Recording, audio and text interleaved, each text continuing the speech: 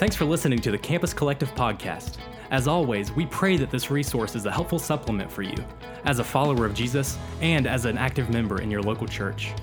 We love God's design for His church, and we believe that this resource could never substitute the incredible things that come from active involvement with a community of believers. Campus Collective is a ministry of Huntington Community Church. To learn more, visit our website at huntingtoncommunitychurch.com.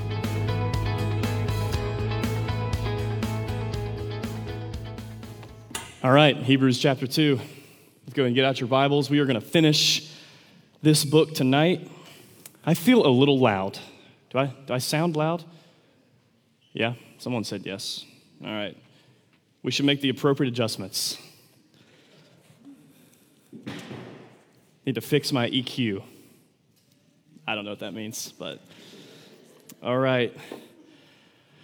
Man, I am so excited to worship Jesus with you through this text. We're going to be in Hebrews 2, 5 through 18. And if you're a note taker and you need a title, I've got one. The title of this sermon is, "The King Isn't Ashamed of His People." The King isn't ashamed of His people. And so Jesus, our King, as we've seen in this series so far, is glorious.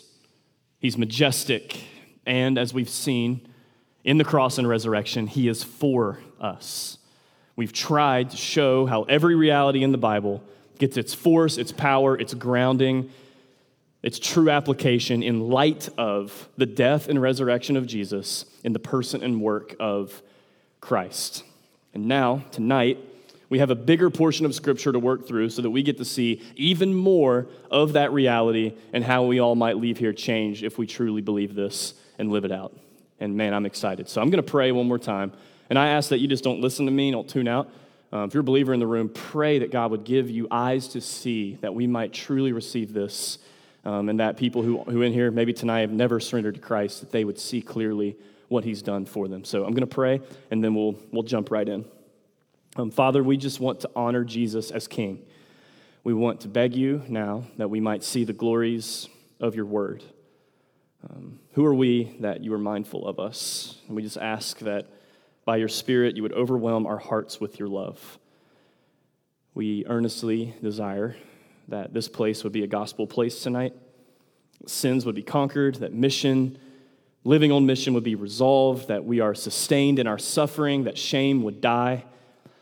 And we know it's all because of you, all because of Christ. And so it's in His name and His power that we pray. Amen. All right, Hebrews 2:5. Look at your Bibles. If you don't have one up on the screen, they should be up there. Hebrews 2:5.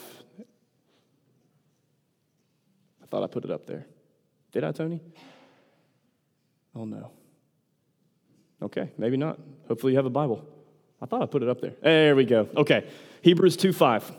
For it was not to angels that God subjected the world to come, of which we are speaking. Now, I want to stop right there. Another foreword. Remember last week, we're learning whenever you're reading the Bible to look for those logic words that show us the meaning of the text.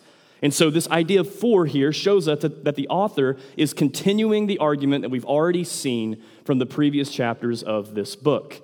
Always got to be on the lookout for this. And so, as a quick recap, because God has spoken fully and finally in Christ, and because He is the King that deserves our worship, that deserves the worship from angels, we should, remember this in chapter 2, pay much closer attention to what we have heard.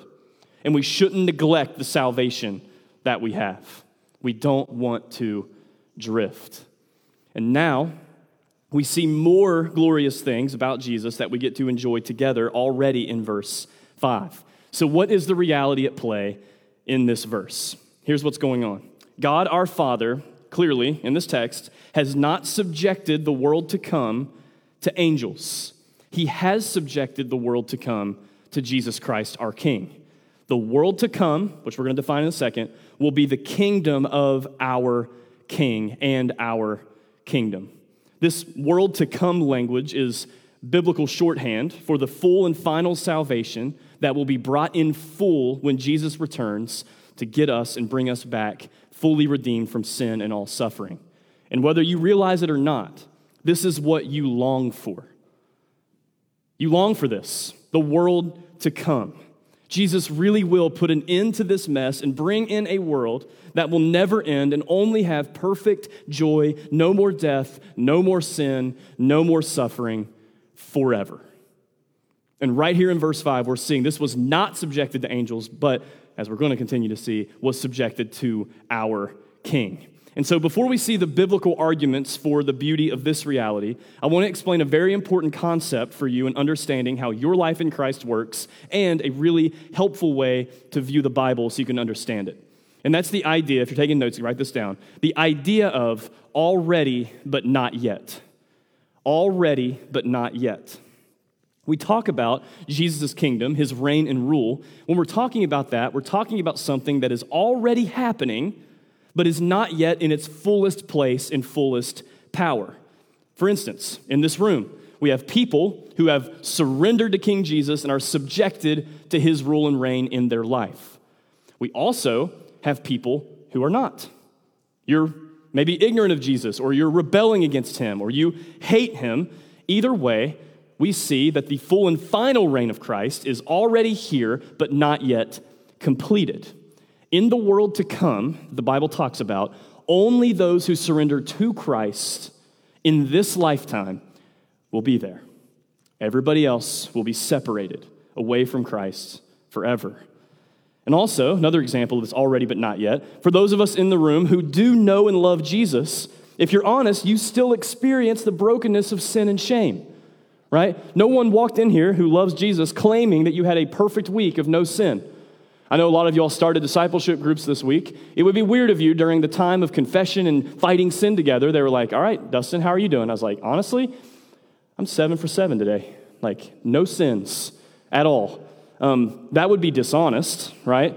But on a more serious note, you don't need some silly illustration to understand that your fight, your life in Christ still involves killing sin that you hate.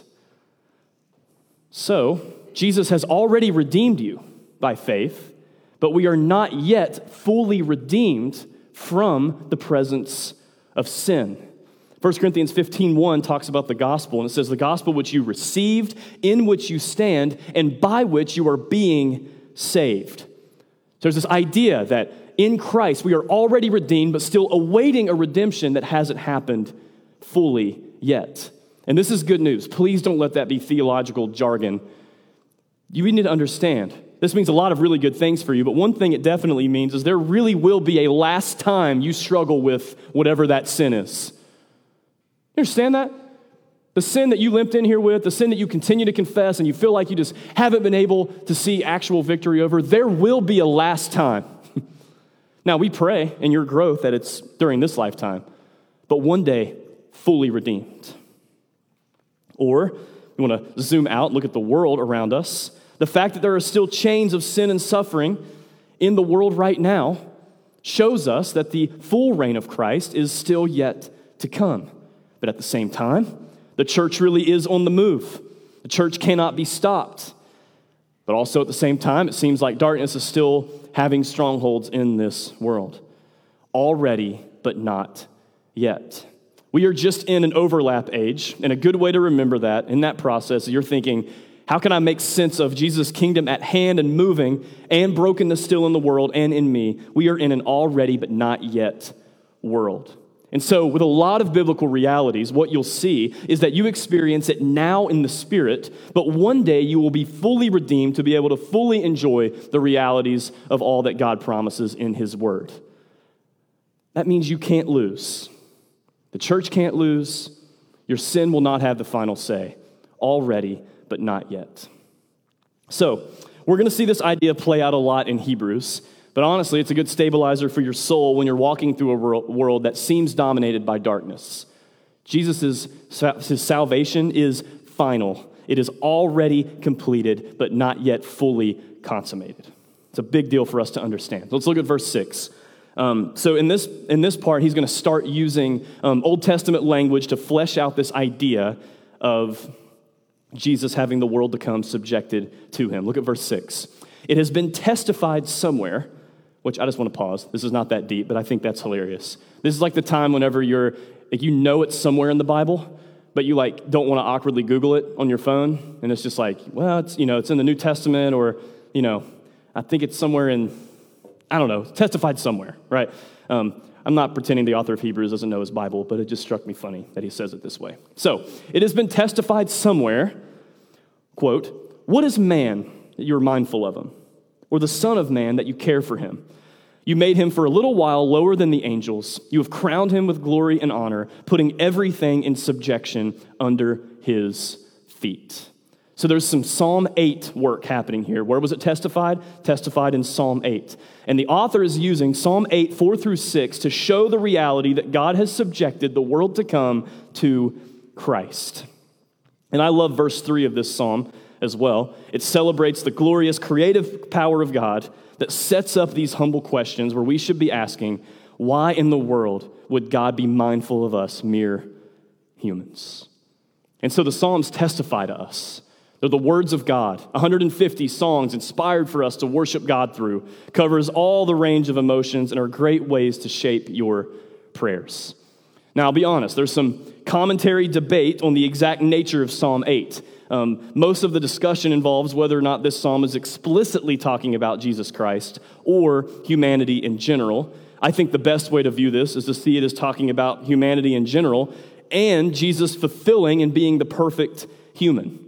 Because it is true that God made man and woman to rule and reign the earth under his rule, and we obviously rebelled and have ruined the world through our sin. And it is true that Jesus came as the true and better human, who, by the way, loves to refer to himself as the Son of Man, to redeem and rule in a way that we should have, died to pay the penalty for our rebellion, and resurrected to restore us to this role with him reigning forever. And that is already happening, but not yet in full. And so Hebrews 2, 6 through 8 and Psalm 8 show us, as the people of God, a beautiful way to worship. Let's relook at it here. What is man that you are mindful of him? Or son of man, or the son of man, that you care for him? So I just want to pause and ask, have you ever actually asked this in humility? What is man that you are mindful of him? This is a good prayer. Do you realize how ridiculous it is that God would be mindful of us? We don't deserve this. Think of all the kindness in the world, even for non-Christians. Theologians call this idea of God's kindness extended to people who rebel against him as common grace. Matthew 5:45 shows us this reality. It should be on the screen. So that you may, for he makes his sun rise on the evil and on the good, and sends rain on the just and on the unjust. One thing you can't miss is the idea that God is mindful of you. He is kind. And part of what your heart should be doing is that you should be humbled. Even for non-Christians in the room, can you just stop and consider this? God is so kind. You're breathing right now. You have food in your belly. You have roof over your head. God is kind. But for Christians in the room, how much more kindness has he shown you in Christ and his word? The verses continue. Look at verse 7. You have made him for a little while lower than the angels. You've crowned him with glory and honor. Now, it is true that human beings are below angels for a little while during our time in these broken bodies. We are lower than the angels, yet still crowned with honor. You need to understand that nobody puts more value on human beings than God.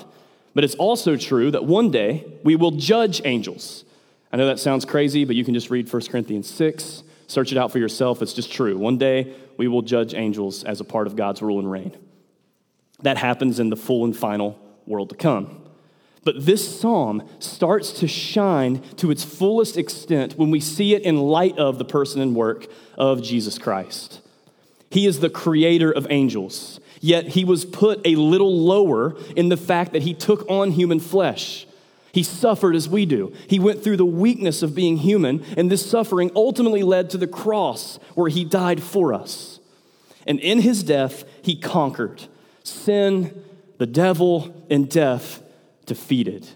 And in his rising, he was crowned with resurrection, glory, and honor. Then look at verse 8. putting everything in subjection under his feet.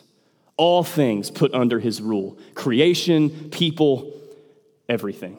And then the author of Hebrews adds some commentary to it. Keep looking at the Bible. Now, in putting everything in subjection to him, he left nothing outside of his control. At present, we do not yet see everything in subjection to him. This is another verse showing us the already but not yetness of the Word of God and the world that we are actually in. 2 verses from Romans to show you this in another way. Romans 8:22 says, "For we know that the whole creation has been groaning together in the pains of childbirth until now." Groaning, longing for this new world to come. The whole creation, including you, is groaning for full redemption that has been purchased and applied to followers of Jesus now. And then Romans 16:20, another idea here I want you to see. It's talking to the church. It says, "The God of peace will soon crush Satan under your feet. The grace of our Lord Jesus Christ be with you." Satan, in some sense, was crushed on the cross and resurrection, but also one day soon he will be crushed and gone for good. So I want you to pause and feel the weight here. These verses are calling us to worship Jesus for the fact that he became man, was crowned with honor, and started the undoing of everything terrible and cursed in the world. And we participate in that as we surrender to King Jesus now through faith and repentance. And as we live, that faith works itself out in love for people as we share the good news of our King's victory and use our lives to care for the people that he loves. So please understand, creation is still heading towards death. Things will die, people will die, you will die one day. This isn't something that we get to look away from in the name of Christian hope. True Christian hope is grounded in actual reality. Death is coming for us all because that is the right curse for sin. But Jesus Christ has defeated the curse and death, and that means resurrection is coming too. And so, as followers of the King, we get to have true optimism, a spirit-empowered mindset and framework that understands the curse but knows that the resurrection is stronger. Now, we could go in a million different ways, but we got to stay in Hebrews 2, so I'm just going to pause there and go to verse 9, but that is a beautiful thing for you to consider in your own life. Let's look at verse 9. "But we see him who for a little while was made lower than the angels, namely Jesus, crowned with glory and honor." Are you seeing this? This is all about Jesus. Another biblical way to look at the reason our King was crowned with glory and honor comes in this verse. So it says, "But we see him for a little while was made lower than the angels, namely Jesus, crowned with glory and honor." Why was he crowned with glory and honor? Look at the text. "Because of the suffering of death, so that by the grace of God he might taste death for everyone." Do you understand this? He was crowned with glory and honor because of his suffering of death. Only Jesus could do this. Only Jesus could live his whole life perfectly. Only Jesus could be the perfect sacrifice for sins and be accepted by his Father with the resurrection crown of glory and honor.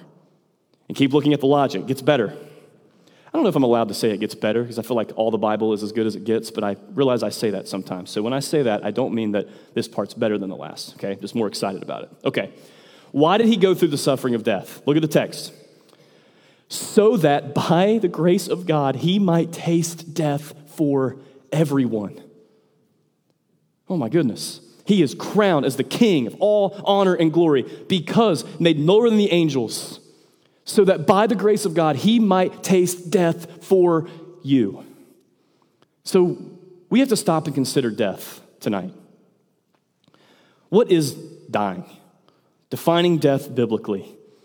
Biblically speaking, dying is a separation.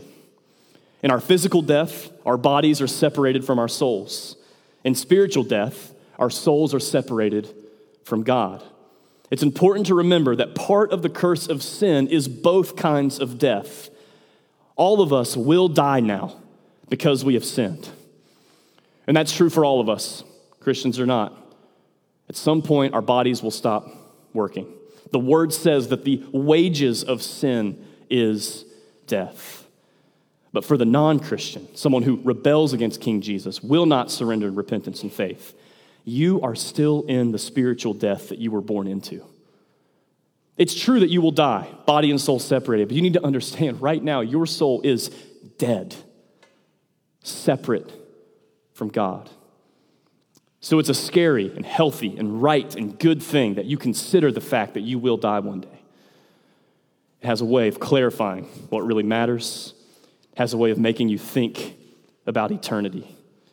The reality is that when you die, you will either be with the Lord in spirit or away from him in spirit. And that death is exactly what Jesus tasted for everyone. Do you understand that Jesus, the God-man, actually died?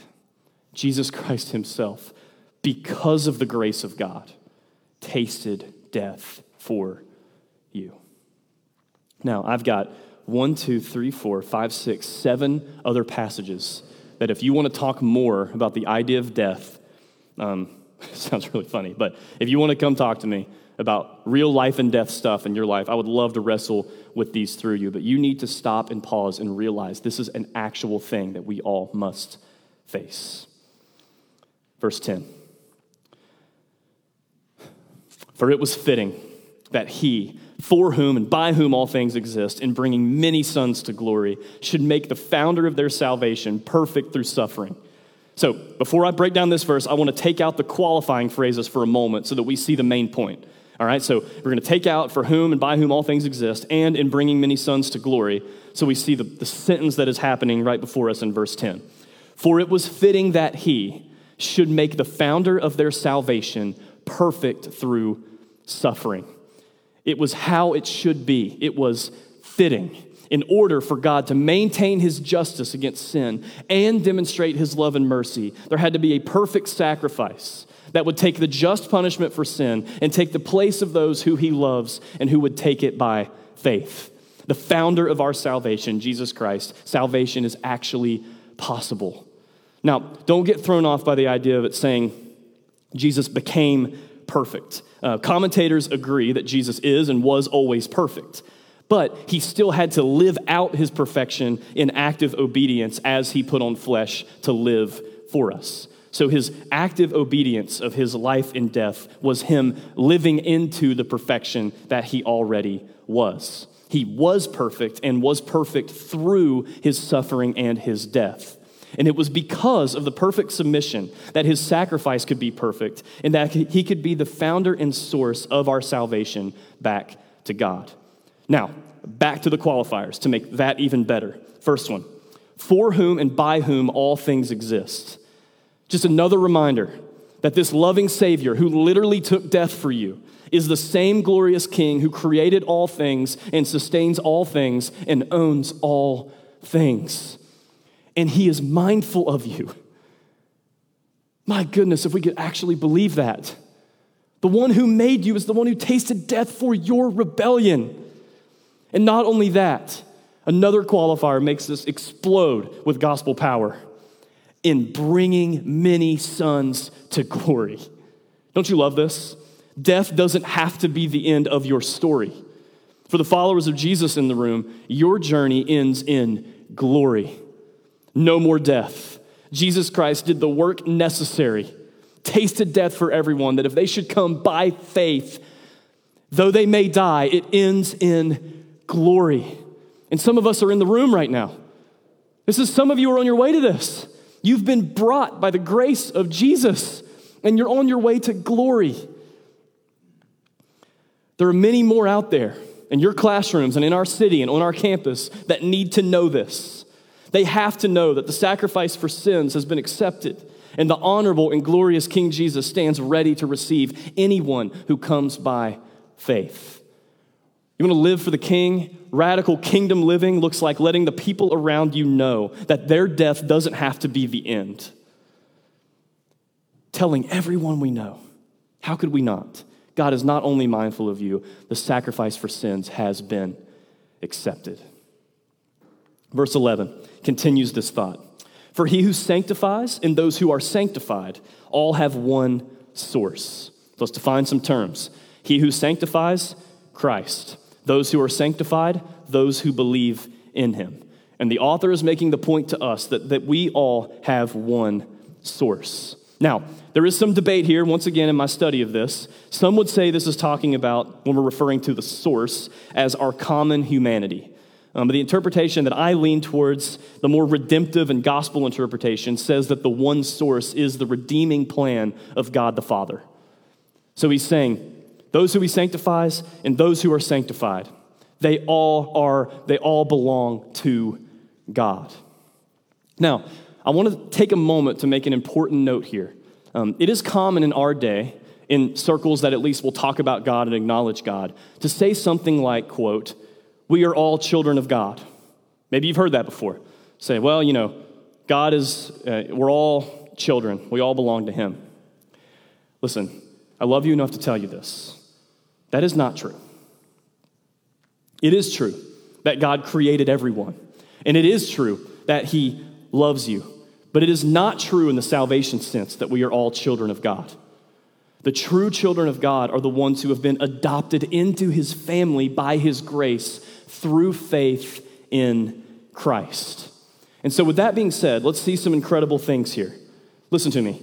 You as a follower of Christ in this room, what this is saying is that you are being sanctified and you and Jesus have the same source, the redemption of our Father. This means Jesus is our big brother and we have the same Father, God. This is why we say things like church family isn't like family, it is family. Because in a very real sense, Jesus' blood is thicker than blood. When you're saved, you're not just given a personal relationship with Jesus, though that is true. You are bought into a family with the same source. And then this takes another incredible gospel turn. Look at the next part. So because we have the same source, the redeeming plan of God, that is why he is not ashamed to call them brothers. If we could actually believe this. Listen, Jesus isn't ashamed of you. Once you're in his family by faith, you are family. No matter what sin you've committed, no matter what suffering you've gone through, no matter your own shame, Jesus is all in with you. That's why the cross was so bloody. He died for the worst moments, the times when you can't lift your head. He is not ashamed of you. Everyone who trusts in him will not be put to shame. That's a promise from Romans 10, verse 11. And that means that as we live this out, we should be a shame-killing community. Of course we hate sin. Of course we hate sin in us and in the world. But the gospel response to sin is grace. And grace creates a culture where sinful shame is undone. He is not ashamed of us. Now, look at verse 12. This is the Old Testament verses to give reality to that. So he's not ashamed of us. Verse 12, saying, "I will tell of your name to my brothers. In the midst of the congregation, I will sing your praise." So this quote from Psalm 22, which is where he's pulling this from, is incredible. Psalm 22 is a cross and resurrection psalm. As Jesus is tasting death for us on the cross, he is actually quoting Psalm 22. And it's really brutal. It talks about the nature and extent of his suffering, but it also shows off the glory of his death. Look at this verse. "I will tell of your name to my brothers. In the midst of the congregation, I will sing your praise." A study note says this congregation is talking about the assembly of heaven. What does this mean? Not only is Jesus not ashamed of us, he invites us to sing with him, identifies with us to join in with the resurrection joy. Do you realize that heaven rejoices when one sinner repents? Jesus is joyful. Can you imagine actually tasting this and living it out? Can you see this glory, honor, overcoming your shame? Even if you limp all the way to heaven, a life of true faith in Christ ends in glory and honor and praise. I want you to see another verse that talks about this idea of God singing. This is from a minor prophet called Zephaniah. It's chapter 3, verse 17. These are things that can change your whole outlook in your fight against sin and fight for holiness. Verse 17, the prophet reminds the people, "The Lord your God is in your midst, a mighty one who will save. He will rejoice over you with gladness. He will quiet you by his love, and he will exalt over you with loud singing." I hope you see the power of this, that God rejoices over his own, and it's not because of your performance. It is because Jesus Christ rescued you, and you have come to him by faith, and you are in his family. You're singing with Jesus, and our Father will sing over us. Seems too good to be true, but it actually is. Back to verse 13 in Hebrews, he's quoting from Isaiah 8. It says this, "And again, I will put my trust in him, and again, behold, I and the children God has given me." So it's another prophetic word showing us that we are children of God, and Jesus brought us into this glory family. Okay, 14 and 15. "Since, therefore, the children share in flesh and blood, he himself likewise partook of the same things, that through death he might destroy the one who has power of death, that is, the devil, and deliver all those who through fear of death were subject to lifelong slavery." So see the meaning here. Because the children God wanted share in flesh and blood, Jesus was going to do whatever it took to bring us into his family. Jesus puts on flesh and blood. But look, he didn't put on flesh and blood to come to earth and live among us to give us a big spiritual high five.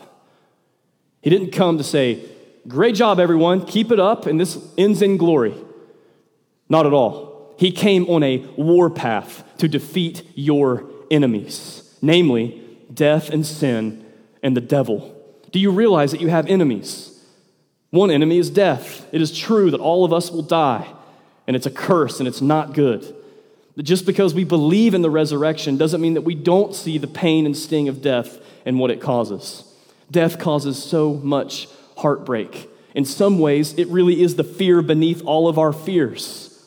But what does our King do? Look at this. That through death, he might destroy the one who has power over death, that is the devil, and deliver all those who through fear of death were subject to lifelong slavery. He destroyed death by taking it for us and rising again. And his rising foreshadows the rising that all of us will do one day. Colossians 2:14 and 15 says it this way. "By canceling the record of debt that stood against us with its legal demands, this he set aside, nailing it to the cross. He disarmed the rulers and authorities and put them to open shame by triumphing over them in him." Don't you love this? Our King kills our shame by putting our enemies to shame. Your enemy of death literally got a taste of its own medicine by him dying, defeating death by rising again so that you don't have to, if you're in Christ, actually taste it. You can be free from the crippling effects of guilt and shame in your sin. It is finished. No more condemnation because the one who can accuse has been silenced. You can be free from the slavery of fearing death because your death has been killed in the death of Christ. And because he is alive, you will be too, forever. You can step out tonight from under the fake shackles of fear of death and condemnation. And they're fake because Jesus knocked the fangs out of the devil's mouth when he left death behind in the empty tomb. You realize the accusations from the devil, though they might be accurate in the sense that you still sin, they are not accurate in the condemning effect that they once had on you. You are free. All right, let's land the plane here, 16 through 18. "For surely it is not angels that he helps, but he helps the offspring of Abraham." Remember, you are the offspring of Abraham in Christ.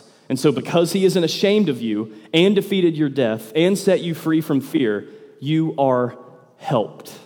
Look what that looks like. 17. "Therefore, he had to be made like his brothers in every respect, so that he might become a merciful and faithful high priest in the service to God to make propitiation for the sins of the people.